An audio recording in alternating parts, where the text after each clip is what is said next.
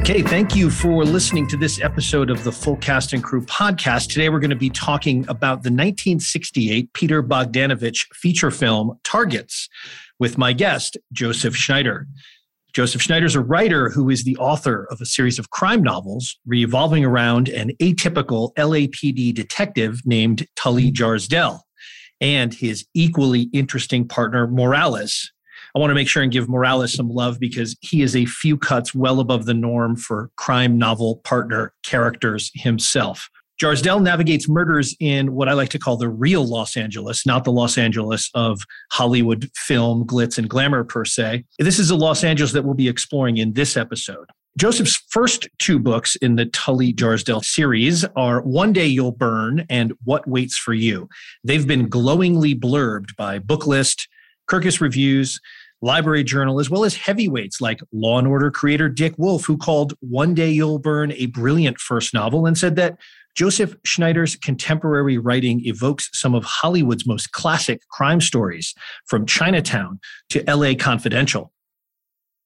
Like many crime writers, Joseph has one of those kind of head-scratching bios that includes things like competitive ballroom dancing, acting, and being a magician, with actual objects like playing cards, not just words. Joseph and I met through Instagram when I praised his debut novel as one of the most original and gripping crime novels I had read in a long, long time. He replied and followed. We formed a mutual appreciation society on the gram, but this is the first time we are actually speaking IRL, as the kids say. Joseph's third novel in the Tully Jarsdell series is called The Darkest Game, and it's available to pre-order right now on Amazon, and it's going to be released on April 5th. And last but not least, he is also a card-carrying member of the Full Cast and Crew Columbo Cinematic Universe. As one of his listed influences on his website is Columbo co-creator Richard Levinson. Joseph Schneider, welcome to the Full Cast and Crew podcast. Well, thank you. And thank you so much for bringing that up about the Columbo Cinematic Universe, because it is very frequently on my mind. Columbo Cinematic Universe. One more thing. Those episodes to me are, each one is like a little precious jewel. And I'm happy that there are so many that I can rewatch. And I do watch them very frequently. And I love hearing your references. In fact, today I was listening to your Escape to Witch Mountain. Ah, yes. I only got about 15 minutes in before I had to go do this. But I was wondering, I'm sure you did point out that both Donald Pleasence and Ray Milland were both. Oh, yes. Yeah, I'm sure you did. We played many, we made plenty scenery. We played plenty of scenery chewing bits. And of course, Donald Pleasence is probably the most over the top Columbo murderer, which is saying a lot. Yeah. In his wine episode.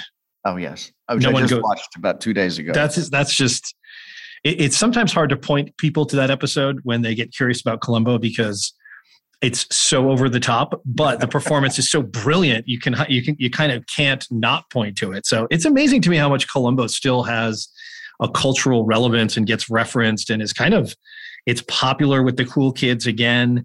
Like you said, each episode is a little gem, always worth revisiting. I think you're probably younger than I am, but at my age, watching an episode of Columbo or Rockford Files, just with that kind of shot on film look from the 70s. Oh, yeah. Or the 80s. It just, what is that? What does that like activate in our chemical makeup? It's so interesting that you brought that up about the visual aesthetic, because I'm not sure if that's the reason where the original series, I guess it's the first 7 seasons, resonate with me so much more than the ones from the 80s and 90s. We pretend those don't exist on the podcast. Yeah, I understand why. It doesn't really feel like the same show, but I know exactly what you mean. You watch those Rockford Files, you watch Columbo, and several other shows around the same time, and they're just, like you said in one of your episodes, the idea was to do a wheel show, right? Where essentially you get a full-length feature every week, right? Mm-hmm. Or at least full-length feature quality. And I just love the thought that went into it, the time they took. And writing stuff today, you don't get to chew on stuff nearly as long as you were able to do back then. And for me, that's the incredible enjoyment is the byplay between these heavyweight actors and these crackling screenplays that you played a clip. I'm sorry to keep referencing your show, but I'm a huge fan, and thank you. That's one of the reasons I'm just thrilled that you had me on today. Was the speech Columbo gives to the Ladies League in the Ruth Gordon episode, and like that was amazing writing, great screenwriting. Yeah, and I think I guess I missed that. I missed the pacing. Well, it's the only time that Columbo really articulates his whole ethos in any of the episodes. And about my work being dark and frightening, I'll tell you the truth. I'm not sure about that either. I like my job. Oh, I like it a lot. And I'm not depressed by it. And I don't think the world is full of criminals and full of murderers because it isn't. It's full of nice people, just like you. And if it wasn't for my job, I wouldn't be getting to meet you like this. And I'll tell you something else. Even with some of the murderers that I meet, I even like them too. Sometimes. Like them and even respect them. Not for what they did. Certainly not for that. But for that part of them which is intelligent, or funny, or just nice. Because there's niceness in everyone. A little bit anyhow. You can take a cop's word for it. Thank you, ladies.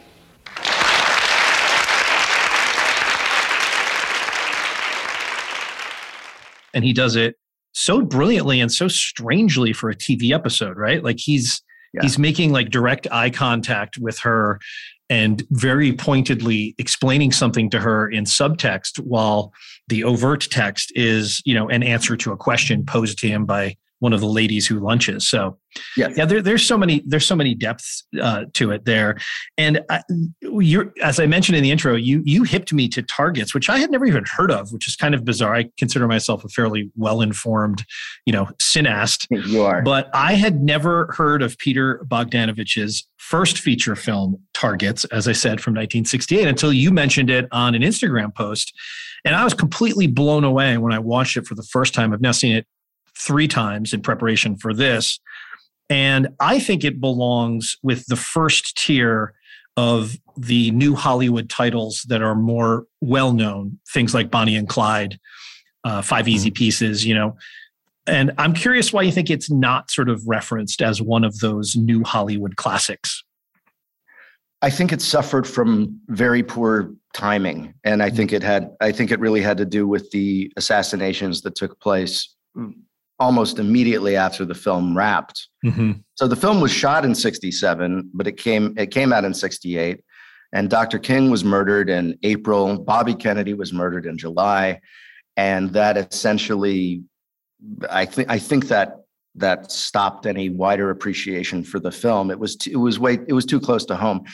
And it's interesting because, of course, it's based actually, the half of the story is based the Bobby Thompson character, the budding mass murderer who ends up, snapping, was based very, very closely on the Charles Whitman shootings, which had occurred in 1966 in August.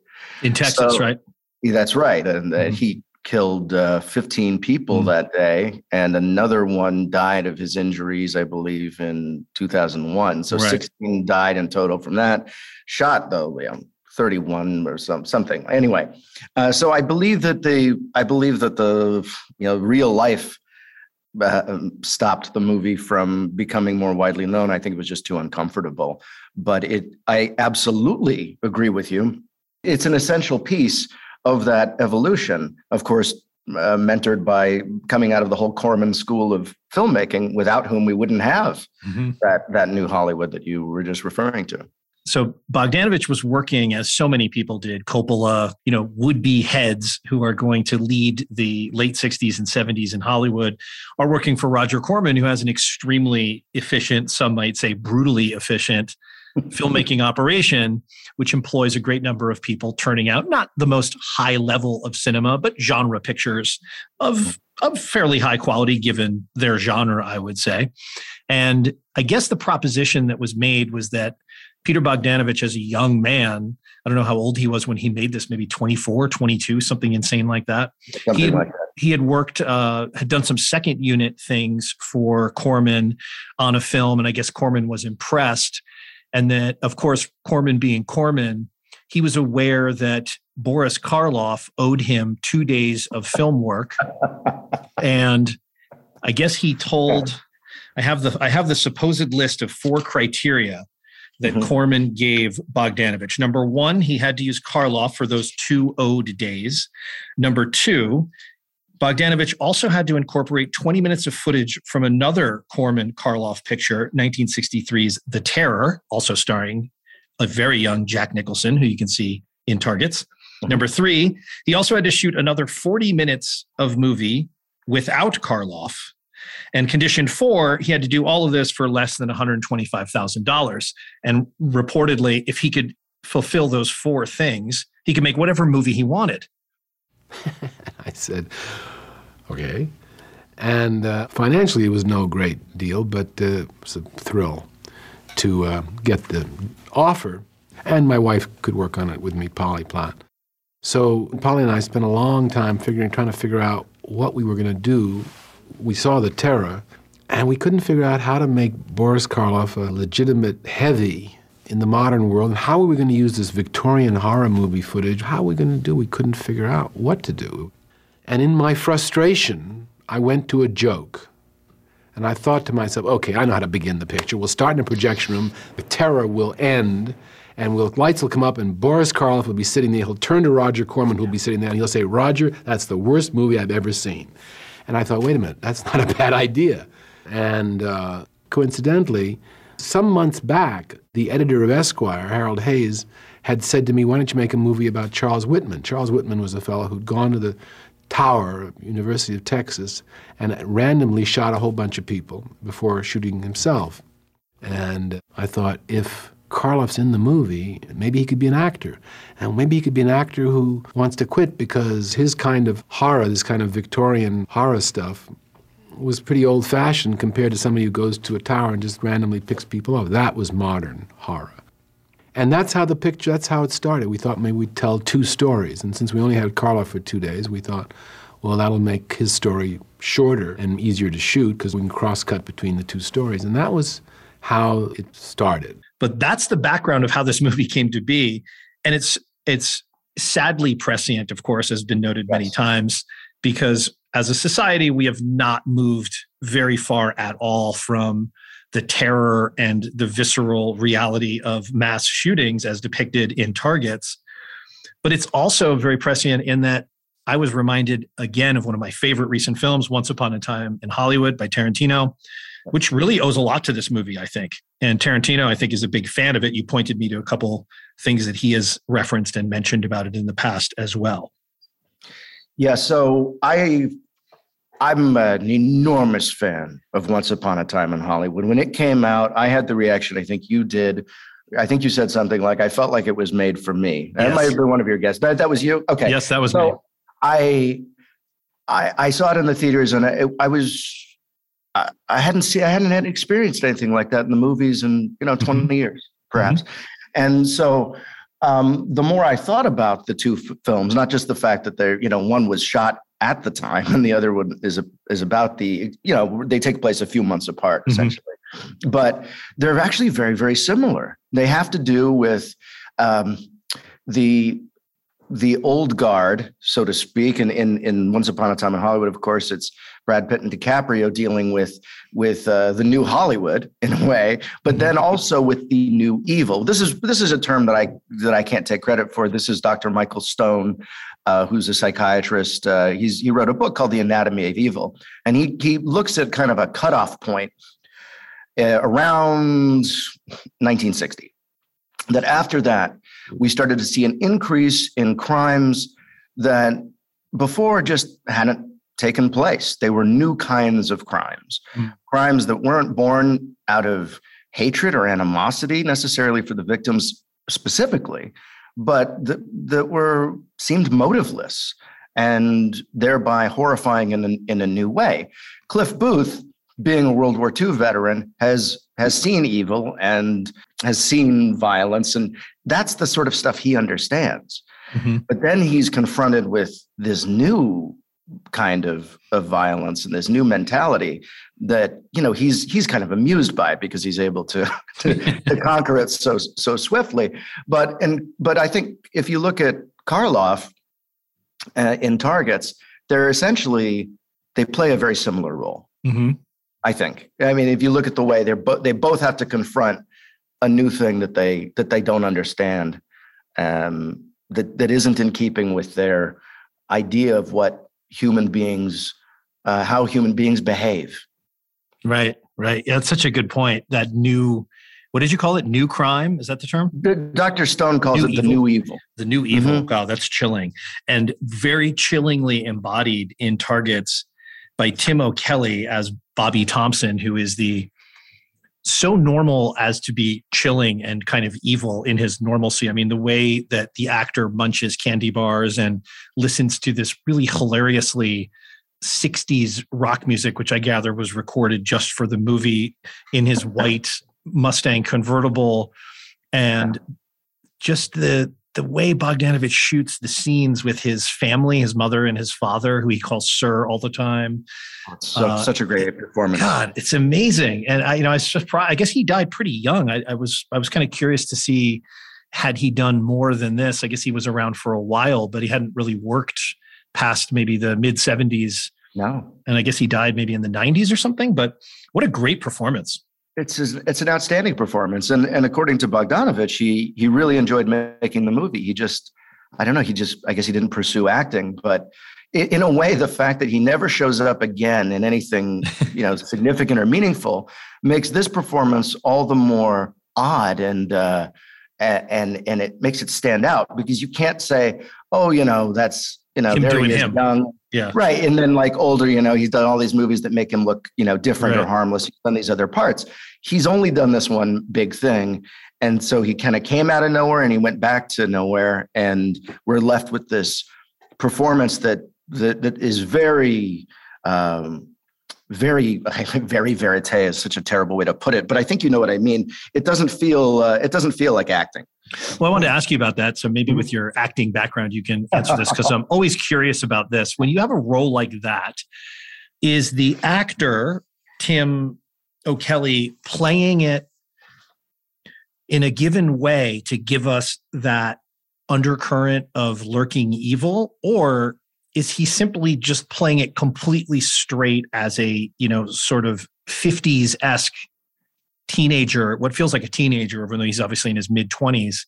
Mm-hmm. Is he playing it just straight, and in the straightness, put into Bogdanovich's whole other stuff that's going on in the movie? Is that what makes it feel creepy? Or is he doing something as an actor that gives us the creepiness? I was curious about that same thing. And, naturally these days you'd think, well, maybe he researched it or looked at other, interviews with sociopaths to try to kind of get under their skin a little bit. But there was nothing like that available at the time. And there were no interviews with Whitman because he died at the scene. I believe he shot himself when the cops closed in. So there was no source material for this performance. I think it's born out of the very spare screenplay. He doesn't have a ton of dialogue. The dialogue he does deliver is very, I think he does play it straight, doesn't he? Yeah, I guess so. That's what it doesn't feel affected to me. No. And in a way, and I'll tell you, so I don't know if you know this, but so they had to shoot in these gun stores. There are 2 gun stores in the movie they have to shoot in, right? And of course, Peter Bogdanovich couldn't tell them that they were going to shoot in these stores to make a movie about a mass murderer. Do you know what he told them? No, I don't. He told them that he was making a movie about a father and his son and how close they were because they went hunting on the weekend. Oh, God. And that seems to me like when he's in those stores and he's giving that performance, that lines up in a way with the story that Bogdanovich would have told them. Absolutely. And you know what? Those scenes are so amazing. I read one of the articles that I was sending you, I think mentioned this, that, you know, he really wanted the purchasing of the guns and an insane amount of ammo, what even sounds like a jarring amount of ammo to the ear as he goes into a store and asks for something like 500 shells or something. Yeah. He wanted it to be like walking into a convenience store and just, you know, picking up a bag of potato chips and a couple sodas. And that's exactly how it's played. He's always munching on a candy bar. He's half distracted. He's not even really focused on what he's purchasing. And just the mechanics of, you know, oh, you're going to want the case. Don't forget your receipt. You know, let me check if the bill it to my dad. Right. Yeah, bill it to my dad. I mean, it's like buying milk in the 50s. Yeah, precisely. It's very chilling. And his line on the way out, "I'm going to shoot some pigs." Yeah, Bogdanovich did take that. That is what Whitman told the gun shop owner as well. Right. And I read that I think the note which you see after he shoots his wife and mother and an unfortunate delivery boy in their home is also taken partially from Whitman's note. I think Whitman left a much greater detailed note, but those kind of few chilling lines, I think written in a red pencil or a red crayon or something, are taken from Whitman too. Now that's a terrific scene. The shooting scene, the way it's done, with no stingers, no music, none of that bullshit. It's so stark and mundane almost. And then the way, again, Bogdanovich lets it unroll and then, you know, he does the cleanup. He takes the bodies, drags them into the beds and covers them up. It's far ahead of its time in terms of what it accomplishes there. Oh my God, the camera movement and the use of natural sound coming from the television. You know, again, 68. I mean, it's very, very early, even for New Hollywood to me. And it's so on point about something that is so beyond his years as a filmmaker. In a way, it wasn't until I watched this movie that I kind of like had that final piece slip into place in my kind of generalized feelings towards Bogdanovich, who I guess not unironically towards the end of his career and life, you know, took on some of the similar place that like Orson Welles was when he was a big champion of Welles, when Welles was kind of washed up and having difficulty in Hollywood, right? Like Bogdanovich kind of followed a similar path to that, either wore out his welcome through behavior or fell out with the times or whatever it was, although he did make some excellent rock and roll documentaries over the last few years of his career. And he did a lot of acting as well. You know, he had wonderful guest spots on Sopranos and even on a show my parents did briefly down in Albuquerque. Oh, what was that? Well, it only ran for one season. Hey, one season is an accomplishment. Come on. Yeah, it was actually an excellent show. It was called Easy Money. It was about one of those a family that runs a payday loan business. It was very dark. And Laurie Metcalf played the great actor, the head of this family. She was the scheming and just wonderful kind of villainous character, and a terrific performance. And Bogdanovich played a crooked doctor who was giving out prescriptions to anyone who wanted anything. Perfect. And it was so it was because of that I was lucky enough to get to meet him, but I hadn't seen, I'm just kicking myself. I hadn't seen this movie yet. I was too young to appreciate the man I was You would have been picking his brain all the time. Wait, so walk me through how you blocked out the camera movements in the living room. How did you do that? Totally. He's like, kid, I got lines to memorize here. And I get you share with me a note that he wrote. Is that from that time? No, so about a year ago, I wrote an article about targets for the Crime Writers Association, which is a British crime writers group. They're the ones who give out the Dagger Award, So because my folks knew him, I got the article to him, and he very, very graciously read it. And I'm very happy because he's gone now, and I'll never get to meet him and tell him how much his work influenced me.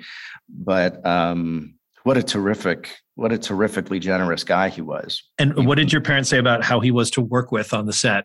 Oh, marvelous. Just marvelous. That's great. I think he mellowed into, I mean, he became a much more deft and nuanced actor, as he went on in life, I think.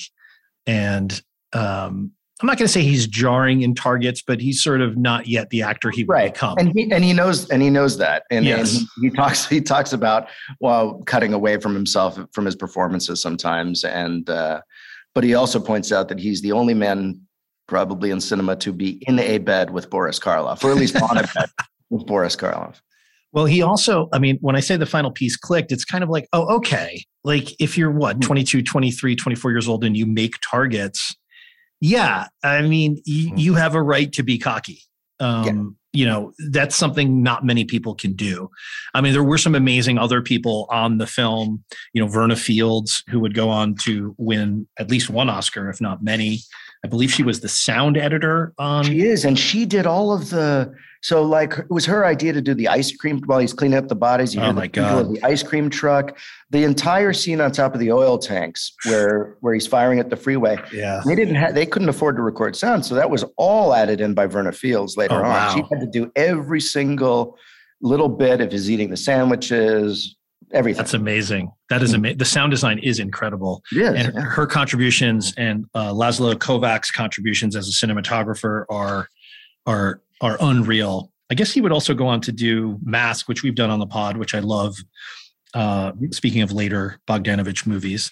Another thing I wanted to ask you about it was, another thing it reminded me of was now we're living in a time where, as I said, we still have to deal with these mass shootings, and we're also sort of divided again and also individualized or isolated through our phones. Right now it's phones.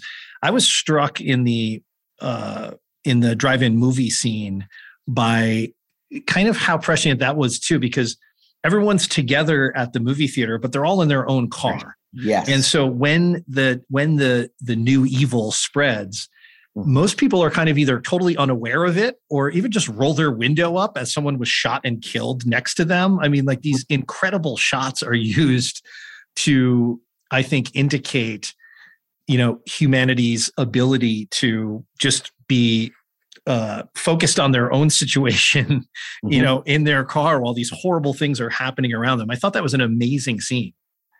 It is. And I don't know to what extent it was thought through about how amazing that was at the time, because, he had this insane shooting schedule.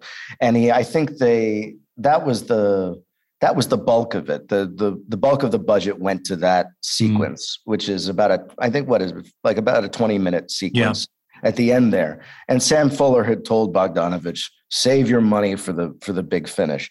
So I don't know how much of that was intentional, but you're absolutely right. There's this, they're together, but they're isolated. Therefore they're not able to assemble or fight back quickly enough before many are murdered. I'd also like to draw a parallel again to Once Upon a Time in Hollywood, which had that terrific drive-in that they resurrected briefly. It's not the same one, I don't think. This is the Reseda drive-in. But the idea that you have a guy shooting out of a movie screen, out of a hole that he's made in the movie screen at people sitting in the cars. What an audacious idea. It still is. It still has the power to shock. Shoots the poor projectionist even as well. And he shoots Mike Farrell from MASH. Really? Mike Farrell from MASH is Guy in Phone Booth. Oh, I didn't know that. That's terrific. So, if you look at the IMDb credits, I was looking through for some other Columbo Cinematic Universe appearances. Not that Mike Farrell is one, but I saw Mike Farrell. I said, it can't be the Mike Farrell. Indeed, in 1968, Mike Farrell plays a guy who gets shot and killed in the phone booth at the movie theater. Wow, you've got a good eye. I'm impressed. Welcome to my blessing and my curse. I know exactly what you mean. Okay, now talking about real Hollywood, I want to ask you a question. So stay with me here. I'm a very big fan of books like Mike Davis's City of Quartz and documentaries like Tom Anderson's Los Angeles Plays Itself, things that I think go beneath and behind the stereotype of Hollywood, in air quotes. Yes. A thing that Tom Anderson really pointedly says in Los Angeles Plays Itself doesn't even actually exist, right? It's the only place in America where everyone would say it exists and it's actually not a real thing.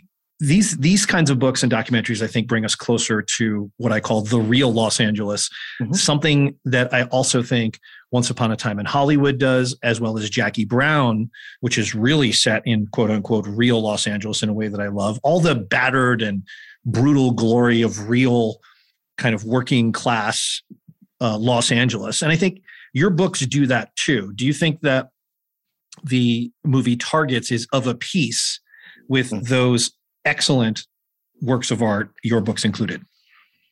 No, that's a big question. I do.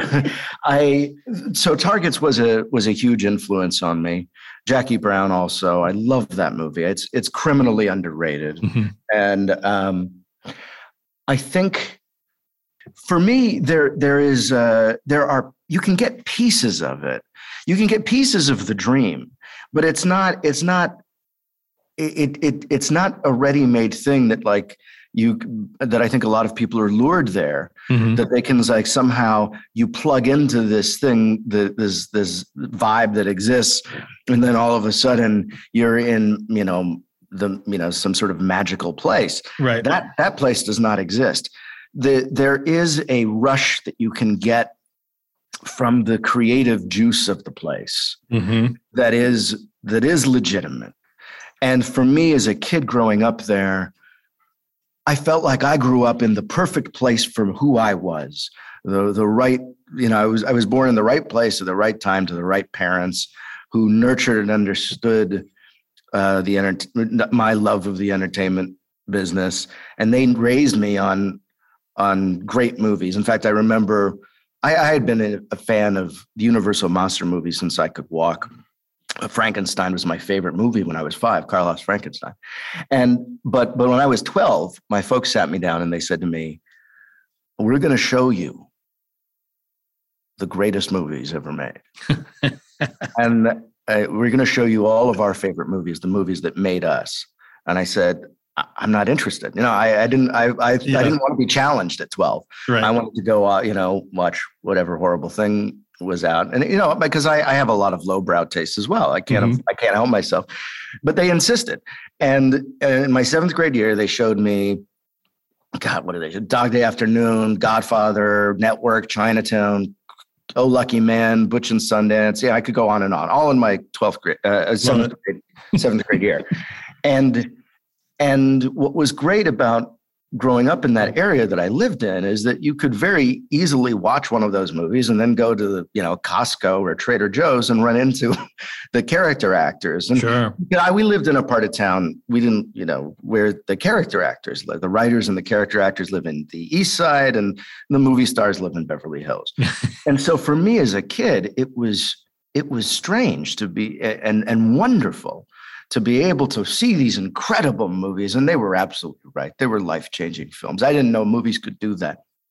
And then you go down and you see these wonderful character actors, and me being, a shy person by nature, I still would always go up and say, because I would know their names. My dad and who do you remember running into? Oh man, Udo. So let's see, Udo Kier.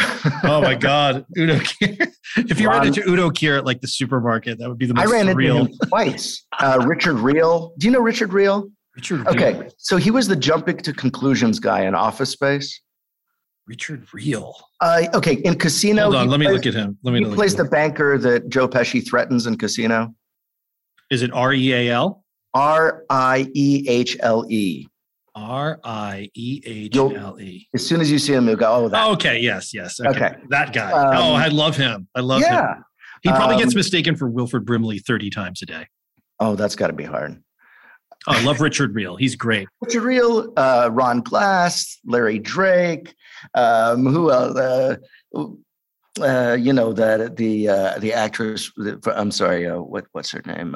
Jeanette Goldstein. Anyway, it was just like you go out and you see these wonderful actors, and I kind of grew up on sets. My parents they met on The Incredible Hulk back in '78, and then they became writing partners in the late '80s, and I kind of grew up on sets. So for me, I I see that part of it, but I know how vanishingly small that is. Even if you grow up around it, Hollywood is mostly disappointment, and it's mostly anguish. Yes. And you look at this industry with even at the highest level. Even at the highest level, Mm-hmm. there's no security at all. Mm-hmm. There's no security, and you and I think that sense of when you hit success, I'm assuming as an actor, I never achieved any success as an actor. But if you do, that your career is balancing on the head of a pin, and it could go any way in any direction, and probably not up. Because of, maybe it's age, maybe it's you do one role and it kills your career, whatever. Well, and that's what I think Tarantino did so brilliantly well in Once Upon a Time in Hollywood, is put all of that into Rick Dalton, who is so perfectly portrayed by DiCaprio as smart enough to understand all those forces you mentioned, but also sort of corrupted enough by his experiences in Hollywood, his success in Hollywood to that date, to kind of be unprepared to navigate it. And that's such a knife edge for the actor to brilliantly pull off. What the fuck was that? Jesus Christ! Fuck! Shit. Damn it, Rick. I swear to God. Fucking lines, embarrass yourself like that in front of all those goddamn people. Oh, you were drinking all night. Fucking drinking again, 8 goddamn fucking whiskey sours. Fucking bullshit. You're a fucking miserable drunk. You fucking remembering your fucking lines. I practiced them and now I don't look like I goddamn practiced them. You're sitting there like a fucking baboon. Fuck 8 fucking whiskey sours. I couldn't stop at fucking 3 or 4 out of 8. Why? You're a fucking alcoholic. You fucking drink too much, huh? Every fucking night. That's it. That's fucking it. That's fucking it. You stop drinking right now. All right? Make a promise to yourself you're going to stop fucking drinking.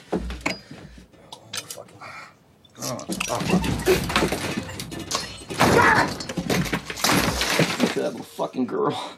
You're going to show that goddamn Jim Stacy. You're going to show all of them on that goddamn fucking set who the fuck Rick Dalton is. All right? Let me tell you something. You don't get these lines, all right? I'm gonna blow your fucking brains out tonight. All right? Your brains are gonna be splattered all over your goddamn pool. I mean it, motherfucker. Get your shit together. And I think it's why people like us, who I think love old Hollywood, and maybe we love it because we romanticize it, because certainly, I guess if you're an actor in the studio system, you have even less choice than actors have now. Mm-hmm. Yet, obviously, Bogdanovich loves that era. You're talking about that era when you're talking about the Universal monster movies and Karloff. And part of the joy of Targets, and I guess something that was jarring to reviewers like Ebert and people like that I read period reviews of the film from, they kind of found the juxtaposition of the Karloff story with the shooting a little clunky, which I didn't. I mean, I think because of Tarantino, I'm more able to keep those two narratives in place as I watched the film than maybe people were in 1968. I don't know. But I think having an appreciation for an actor of Karloff's heft and career and experience at the time that you're seeing him make this movie in 1968, which I think was the last film he ever made, is amazing. It's part of the love for Hollywood that Bogdanovich, I think, always had and always was a champion of Hollywood, and also of the people that Hollywood kind of discarded and forgot about. Even someone like Orson Welles. It's kind of insane that Hollywood did that, but he did it to himself too. But that love for old Hollywood, I think, is something I kind of connected with in Targets, and I also connected with it in your books. I'm not sure if it's the first book or the second book that's set partially in the Revival movie house with all the horror artifacts. Oh yeah, that's the first one. That one, to me, that's kind of plugging into a very similar thing that the Karloff thing is plugging into for me when I watch this. I'm glad you said that about romanticizing, because I think even though we know better, we can't help it, in the same sense that when you're watching a really good magic show and you know that it's not possible, you still believe your eyes. And so even for those of us who know better and who have a very, kind of world-weary, cynical view of the downside of the entertainment industry, you can't help but absolutely love it anyway and romanticize it simply because of the product. Because of the transformative nature of the form and the places those stories have taken us. We can't help but still say, you know what, even with all of its warts and all of the misery surrounding it and the uncertainty and the anxiety, still without movies, where would we be? But is it the product, do you think, or is it the process? Like, is it the act of being on the set and making a movie more so than that very fleeting compared to the time it takes for the movie to get made, right? You're talking about a timeline of years, 4 or 5 years at a minimum, really, for a film to go from, conception to it's on the screen somewhere. Yeah, unless it's Targets. But so well, of course, unless you're working for Corman, which is probably about 6 days. But do you think the romanticism is as much the process? Because I feel like for the Karloffs of the world, for the Bogdanoviches of the world, it must be living that set life, which I think is why the craft and the institution has always attracted people. People who are interested in the vagabond life, maybe people who have difficulty forming long-lasting attachments. I mean, it's very easy to fall into a thing like Hollywood, making movies, making TV shows, where it can be so all-consuming and so intense, and then it's over, and you don't see those people again. So I wonder if it's the product, yes, but is it also the life? Is it the process? I think so, and I think that's a beautiful point you just made. It is running away to join the circus when you work on a movie shoot, I guess. I mean, I haven't worked on professional shoots. My stuff is mostly prose, but I've been around it enough to feel that excitement on the set is there's nothing that can touch it. That's all very true. And I was trying to capture that, the idea that you can have 200 people working together to create a single unified experience, and that each of those people is an artist or technician in their own way. And that is pretty incredible. I can't think of any other form that demands that kind of that actually works quite that way. And so, and I briefly worked as very, very briefly, that theater, the New Beverly that Tarantino owns. Right. I trained there. I didn't actually work there, but I trained there as a projectionist. And so that's why I wrote those scenes that took place up in the projection booth, because to me, that was a whole new experience. When you get those films, you run the entire print through your hand, the whole thing. You wear these white gloves, and you run the whole thing through your hand. And and when you do that, it reminds you of all of the work that goes into creating every single one of those frames, and how much work again it takes, to create this thing and then to shape it. And I guess what you're talking about in the process there, that's pretty amazing, isn't it? And I think it softens some of the cruelty of the business when you see that incredible love and beauty that goes into making these things. When you were growing up, did you get a sense, or do you have a sense now, did your parents find it all rewarding and worthwhile in addition to financially? Like, was it a fulfilling life to spend writing for television in that way? Oh, they're very happy with the writing life. I think they both started out as actors, and kind of like I did, and we all kind of came to our senses at some point in our 20s, and they got into the writing business. They love it, and they're one of the few writing teams, writing couples, and I think they told me recently they're probably the oldest writing couple still working today, which I think is great. I can't ever see them retiring. They've always been very, very happy doing it. It's hard work in a way that it made it so that, you know, they were almost always having to there was no really such thing as a vacation for them. You know, they might get like one day off, but they always had to be working on something. But it gave them so much pleasure to create these stories, and I think it rubbed off on me. I prefer being on this side of the. I'm not on the camera in my case, but on this side of it. I'm just thinking of all these amazing scenes, like you mentioned. There's the scenes in the house are so amazingly done. There's a scene where they're watching, I don't know what show it is. They're watching some sort of, it's Joey Bishop. Oh, it's Joey Bishop. Yeah. That scene is so fucked up and weird because all that's happening is the camera is sort of perched kind of higher up in the corner of the room, almost looking down at all four members of the family as they're just watching the show. Nothing is happening other than that. And they're laughing normally, but there's a disquieting menace underneath that kind of jocularity that I have no idea how Bogdanovich accomplishes that, because there's no music. I don't think there's any score even in the whole picture. There's no score. It's all diegetic. So how the hell does he do that? That was, so a couple things. One, I have to applaud his incredible bravery at making very clear creative choices on your first film and having a very clear vision, because that's all one shot. That whole sequence it's about a 5-minute take. And that's incredible in and of itself. It's just like a whole roll of film. Right. Yeah. And that's, you talk about the budget. So the movie was $125,000, as you pointed out. 25 went to Karloff right out the gate. So they really made it for $100,000.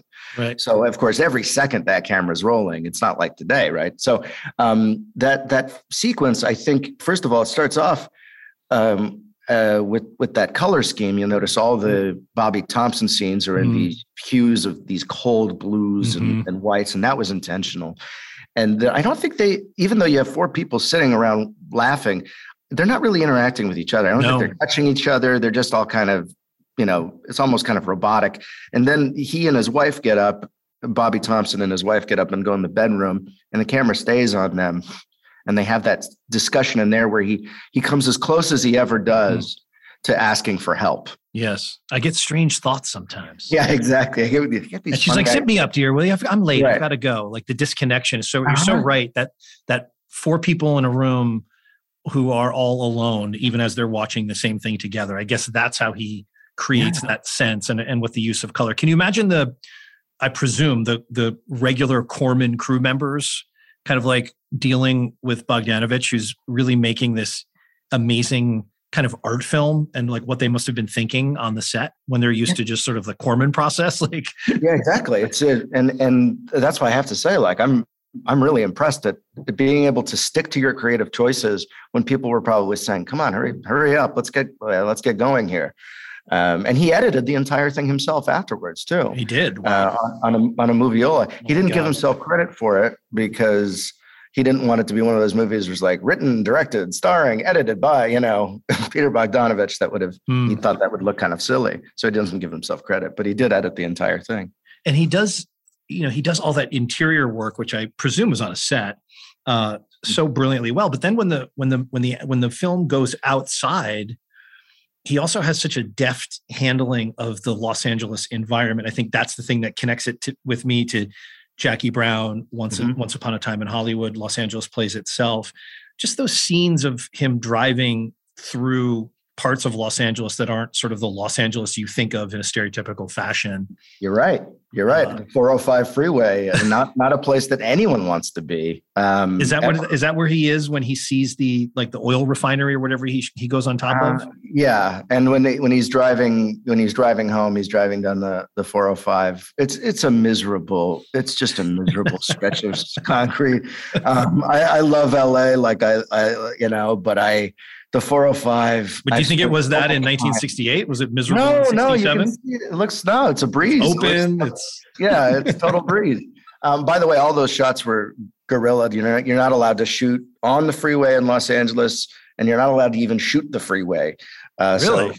Yeah. Also, all of that stuff, at least at the time, you weren't even allowed to film the freeway like that. Wow. So that was all. And that cop who shows up after one of the shootings, that was just a cop they were filming. He didn't know he was in the movie. But yes, exactly. Those parts, shooting the 405, shooting the Reseda, and Boris Karloff has that great line. He says, "My God, how ugly this town has become." Yes. And those one-story building parts of LA, right? Mm-hmm. Like that's Jackie Brown too. That's the I don't know. I love that. I don't know why. I'm not a Los Angeles native. I've been there innumerable times, but whenever I do go there, that's the part of LA I'm always kind of interested in. And I think other directors I'm pretty sure that Michael Mann copied that very high overhead shot of the drive-in for Heat. I think it's a different drive-in in Heat. Wow, It's not the Reseda drive-in. There's another famous drive-in that's the location of in Heat. I love that shot. But I think he uses that same shot. Maybe the finishing shot of the movie, which is so brilliant the way Bogdanovich ends the movie just on this empty drive-in parking lot, and his white car is the only car left. It's such a damn good shot. Fucking crazy. Oh my God. I just could not believe how good it was. So yeah, I love those things. Okay. I want to talk about your books a little bit too. Oh, okay. Sure. And I want to ask you if now I read an inordinate amount of crime fiction, all kinds from all over the world. I'd like to think I have a pretty discerning taste for what is run-of-the-mill and ordinary, and then what is superlative in the genre. And the reason I kind of freaked out when I read your first book and posted about it on Instagram was because it struck me as something new in a genre it is pretty damn near impossible really to do anything new in. I mean, when you're talking about Los Angeles detectives set kind of in a contemporary time, not only do you have the massive shadow of, one of your influences, I think, Michael Connelly and Bosch, who sort of, he's doing that. Like, if you're going to try to do that, he's doing it, right? Yeah, very much. He owns that space in such a huge business way, and also in terms of the character in the novels. But you found a way into that. How did you know that your atypical detective approach was a way in, or was that just something you wanted to do and you had the opportunity to do it? I think for me, the most important thing was I really wanted to tell a story about the destructive power of dreams and ambition in the entertainment industry. And I wanted to tell a Hollywood story. And I wanted it to be a crime story. The thing is, as you point out, being original in that area, you almost have to do it consciously. And I had to do it. I did do it consciously because I didn't want to compete with existing characters and existing material. And I didn't want to, and I couldn't have even if I had wanted to, because that's not my background. Michael Connelly, brilliant writer, began writing the crime beat for LA Times and had been doing so for years before. So he knows that world, and he knows how cops talk, and he knew a lot of procedure So when he did begin writing, for me, I come from a family of writers, and I didn't have any of that, and it would have sounded like complete bullshit if I had tried to have a tough alpha male cop. It wouldn't have worked. I couldn't pull it off. So I had to basically try to figure out how I could turn a weakness into a strength, which is why I have my character being a kind of failed academic. And actually he's very ignorant of the movie business. He doesn't know he doesn't really watch movies. Right. And that's not like me at all. So I gave that to his partner. So at least, he could have, and I didn't want him to be a carbon copy of me. I don't think I would be friends with. Well, it doesn't seem like he is to me at all, which I think is, I have noticed, I have met several crime writers, and I have noticed a thing, which I've talked about on the pod before, which I think is why the Tully Jarsdale character is all the more impressive to me. A lot of times, for example, Lee Child, I had an opportunity to work with him and meet him once, and he is Reacher, like not physically, but the way Reacher is personality-wise, that is Lee Child. And so when I met him and worked with him, I thought, oh, okay, I get it. Like, this is how he can do this over and over again, that's how he looks at the world. And because that's how he looks at the world, he can put that in this character who is not like him because he's 6'6" and 245 pounds and ex-military and all these things that Lee Child isn't. Mm-hmm. But that's, I think, how he did it, is that he really views everything that way. And he has sort of a certainty about his own worldview, which can be a bit brusque sometimes. And I think he puts that into the Reacher character. With your book, I think your interests seem a lot broader than the Tully Jarsdale character, yet you still managed to kind of figure out a creative way to have a character that feels plausibly real, and yet also place him in a plausibly real feeling LAPD. And I think that's a real accomplishment to me. And then you have the other layer of that brilliantly depicted real LA and all of those things together. Was that a conscious effort to kind of marry all of those three things?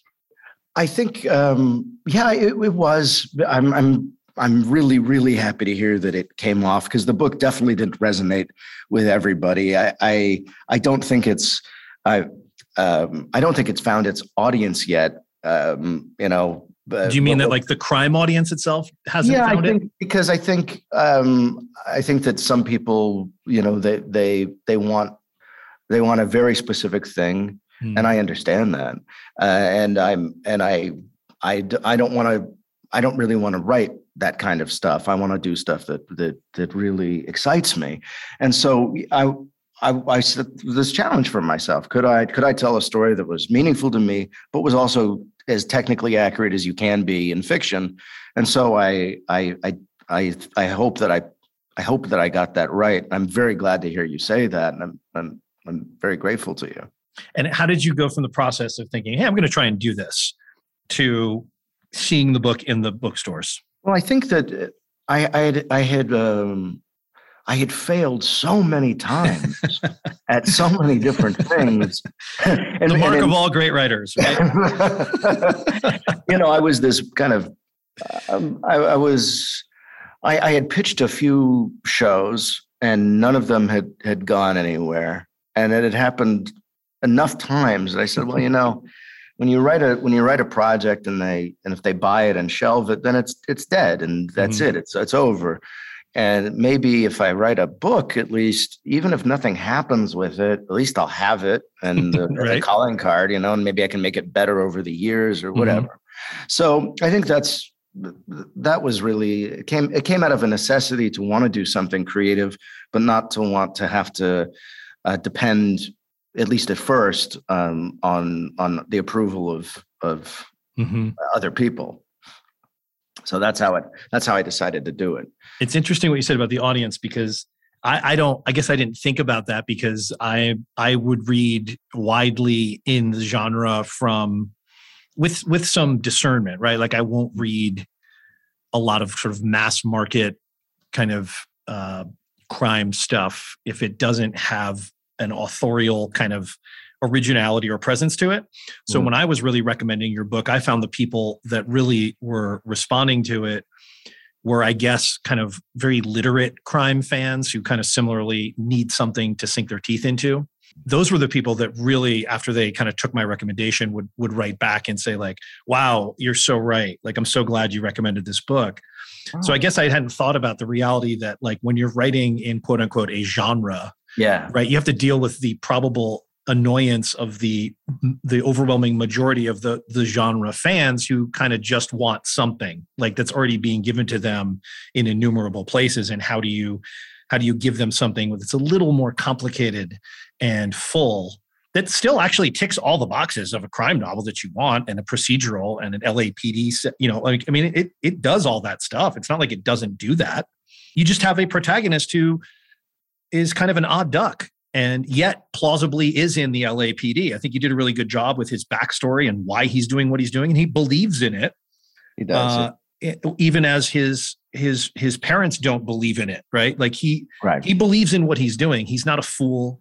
He's not a sap, and yet he's educated enough and aware enough, maybe to be a little removed from like some of the day-to-day in a sense. Like you get the sense he's a little Asperger's-y maybe, and that kind of protects him from having to think too deeply about some of these things that maybe would unravel if he did. But you never question his commitment to what he's doing in a way that I think is a really, really original character. I mean, I'm just really excited to see where it goes in the third book, and I hope there's going to be many after that.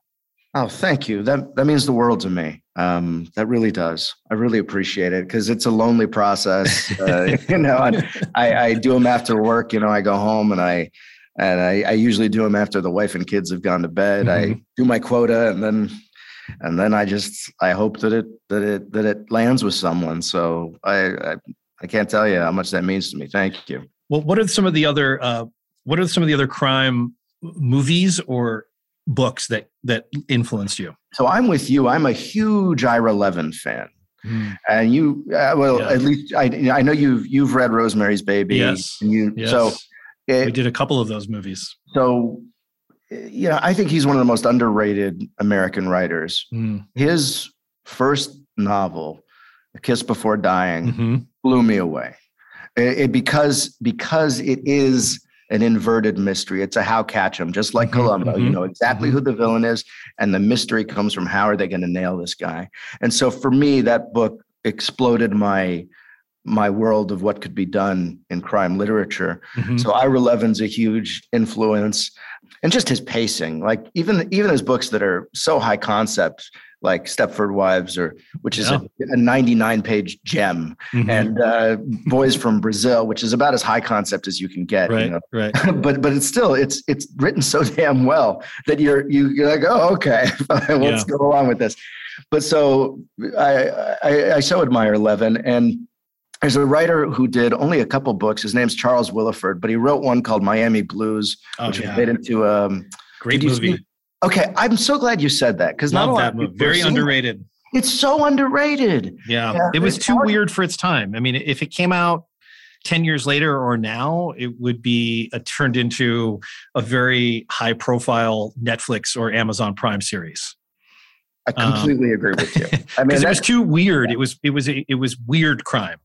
That's what the wrinkle was. It was just had an attitude that I thought they really captured, and Alec Baldwin did a great job in. That's a very underrated movie. I got to watch it again. Yeah, I think it could be a potential. I don't want to do your programming for you, but that could be a potential episode someday because it's got these terrific characters. It's got Charles Napier in it. It's got the coroner from Silence of the Lambs, who was Charles Napier was. Who directed? Was it Jonathan Demme? Jonathan Demme, yeah. Miami Blues. I think it was Demme. Was it?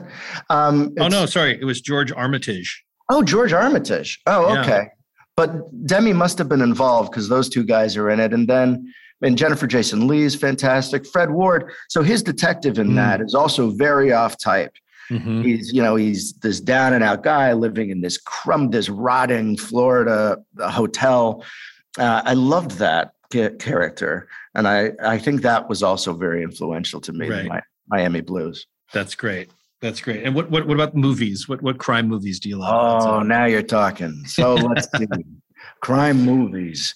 Crime movies. I mean, is that the genre you watch the most or no? Oh, I think so. Yeah. I'm at least it's one of the ones I try to see everything I can in. I love the movie you recommended over the summer, the Riders of Justice. I thought that was terrific. That was really well done. That was one of the coolest movies I've seen all year. That was very cool. But what else? Let's see. The Limey, which again, not a lot of people love, but I'm very close to it. But let's see. What have we got? I got to watch The Limey again. I think we talked about this a little bit on Instagram, but I thought Nicky Katt was brilliant in that and just a few throwaway scenes, but I have the feeling that it just didn't hold together for me as a movie, as a pretty big Soderbergh guy outside of that. Sure. But I need to see it again. Because Out of Sight is incredible. Brilliant. Right? Genius. And I think The Limey didn't succeed for a lot of people, but Terrence Stamp though.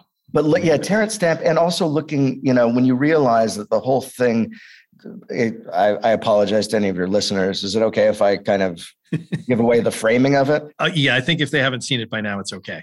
Okay, yeah, that's a good point. It's been a few years. It's been a few years. But the idea that he's remembering the entire movie on the plane back home, and that's why certain scenes are repeated and differently, because that's the way true. memory works. Yeah. And I thought, I've never seen anything quite like that. And I also loved that they used footage from Poor Cow, which he made in '67.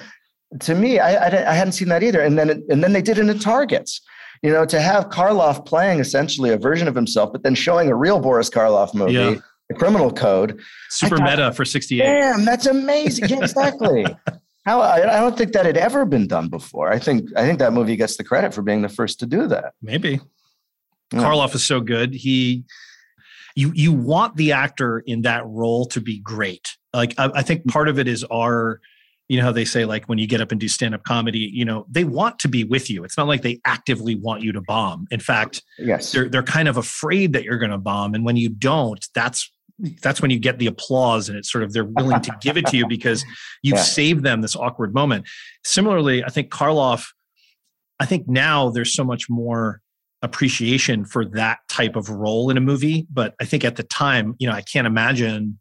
It's so early that those guys were still walking around and having active careers. I think Karloff, at the time I read, was like, he literally had half of one lung and could only stand on one leg and could only work for like minutes at a time, which makes, there's a scene where he recites, I don't know if it's a poem or Appointment in Samara, you know, where he basically recites the entirety of it. Once upon a time, many, many years ago, a rich merchant in Baghdad sent his servant to the marketplace to buy provisions. And after a while, the servant came back white-faced and trembling and said, "Master, when I was in the marketplace, I was jostled by a woman in the crowd, and I turned to look, and I saw that it was death that had jostled me. And she looked at me and made a threatening gesture.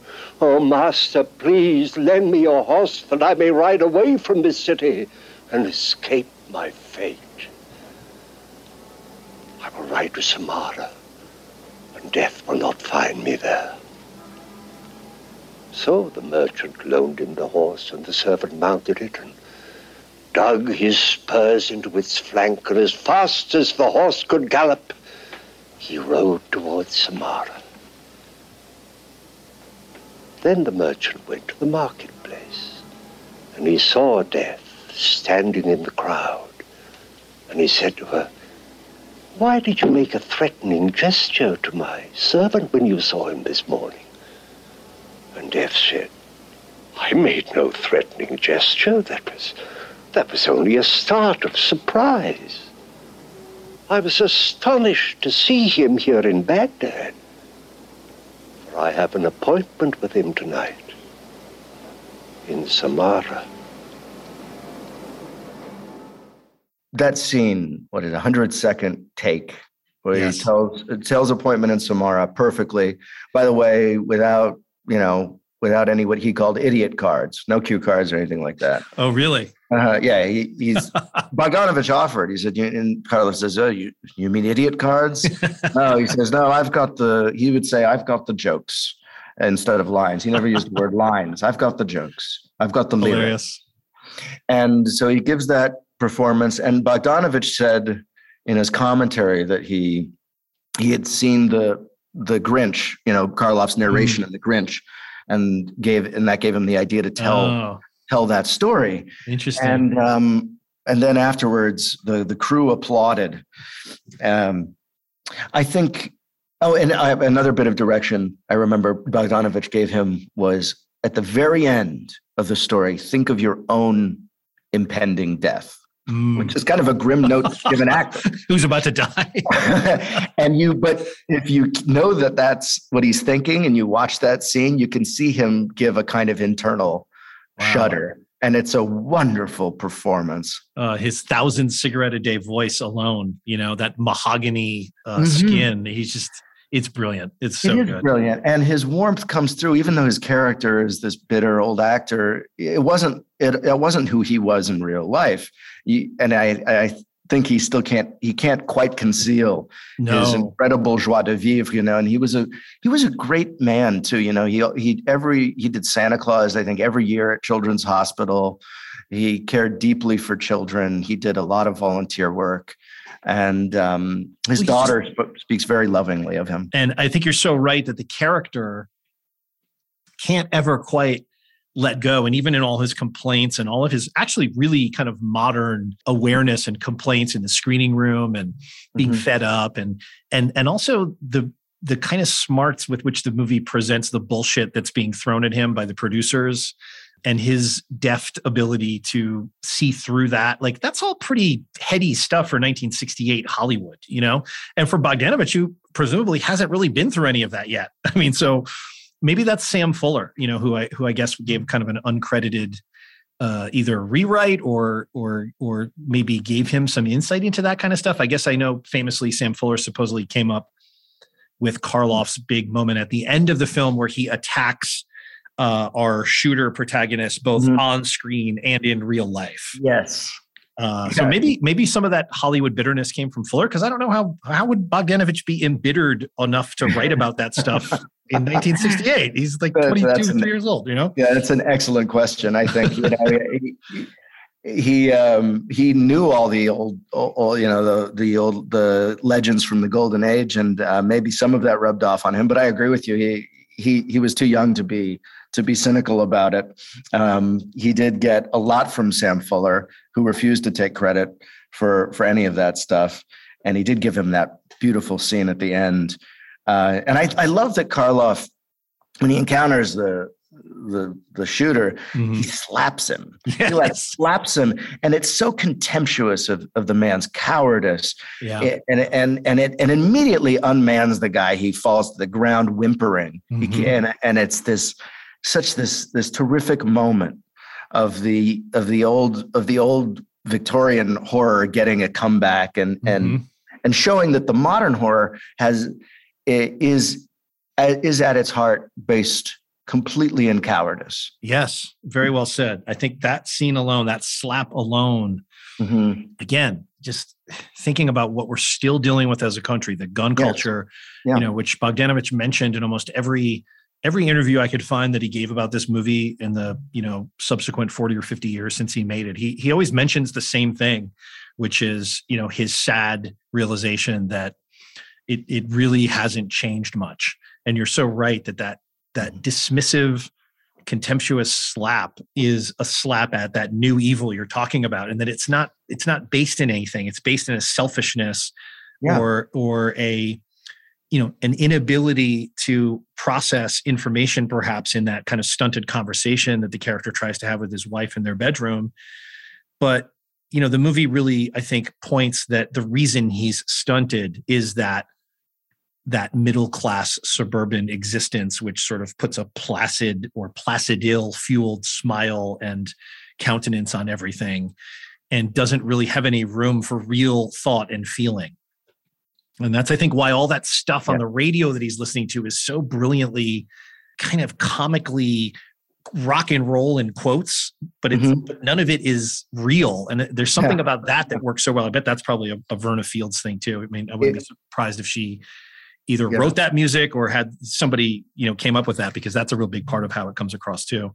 You mean kind of the bland sort of background rock? Yeah. Yes. It's so brilliant when you listen to it. It's like if they had used real songs, it would be less good, you know? And I think it's very pointed that they have this kind of hyper kinetic would-be rock that's just nothing. It's just a bland nothing, you know? It's like the white Mustang, you know? Yeah.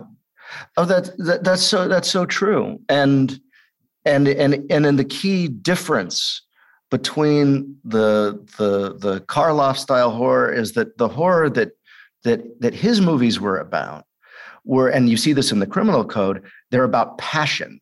The horror is born out of our heightened human states: fury, jealousy, lust.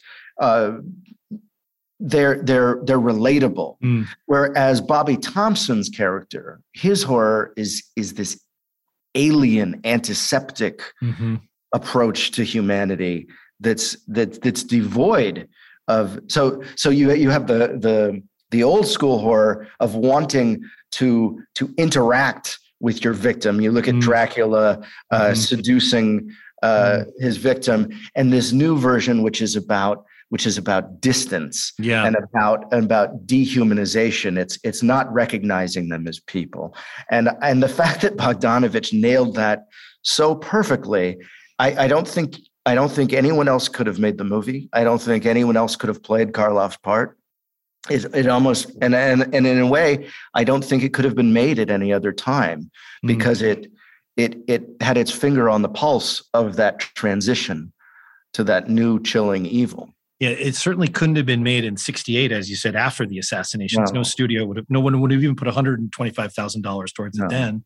Yeah. And I think that the feeling that you get with the Bobby Thompson, is he could have just as easily maybe gone to a ball game, but he chooses to like shoot 15 people from an oil tanker, he brings a picnic with him, and those shots are so jarring today of when he's shooting people in their cars. To accomplish that on a film set like this was really impressive. So, in the note that he wrote to your parents, he mentioned, I was kind of sad because he mentioned, I don't know when he wrote that, but he said, yes, it looks like Criterion is going to do a release of Targets, but I didn't see that has ever happened yet. No, I didn't see it either. And man, it's such a lost. I hope they do it, because when was that note written? That was a year ago, almost. Oh, okay. So maybe it's still in the progress. I hope so. Because once it's on Criterion, then it's like, it's preserved forever. It'll be around, and it deserves it 100%. Okay, Joseph. Well, listen, we could talk forever, but we've already talked for an hour and 15 minutes, and we will talk again, I'm sure. So I want to keep in touch with you as your book comes out on April 5th. Again, everyone, go to Amazon, pre-order. You're not gonna be disappointed. If you're a fan of, I hate to use the term literate crime fiction because I think that sounds so highfalutin in a way, but I do think that if you read widely in crime fiction and you have a discerning taste, meaning if you like kind of quality fiction and you're attracted to crime novels, I think you're really going to enjoy this series of books, because the protagonist is wholly original. The setting is beautifully rendered and takes place in Los Angeles, again, that I think connects to Once Upon a Time in Hollywood, which is also Tarantino's most personal film. You can tell that it's written by someone who grew up there. That's a very different type of person, isn't it, than what everyone else in LA is, which is a transplant? That's I hadn't really thought of it that way. I guess it is. I mean, I know a few, they're actually pretty few and far between. Most people that you meet, certainly if you're going to LA for the industry, most people that you meet are not from there. I guess that's and when I know a few friends who grew up there. I don't know, were your parents native Angelenos too, or did they move there for They work? were. Well, my mom, yeah. Wow, okay. So you're second generation. Yeah, that's right.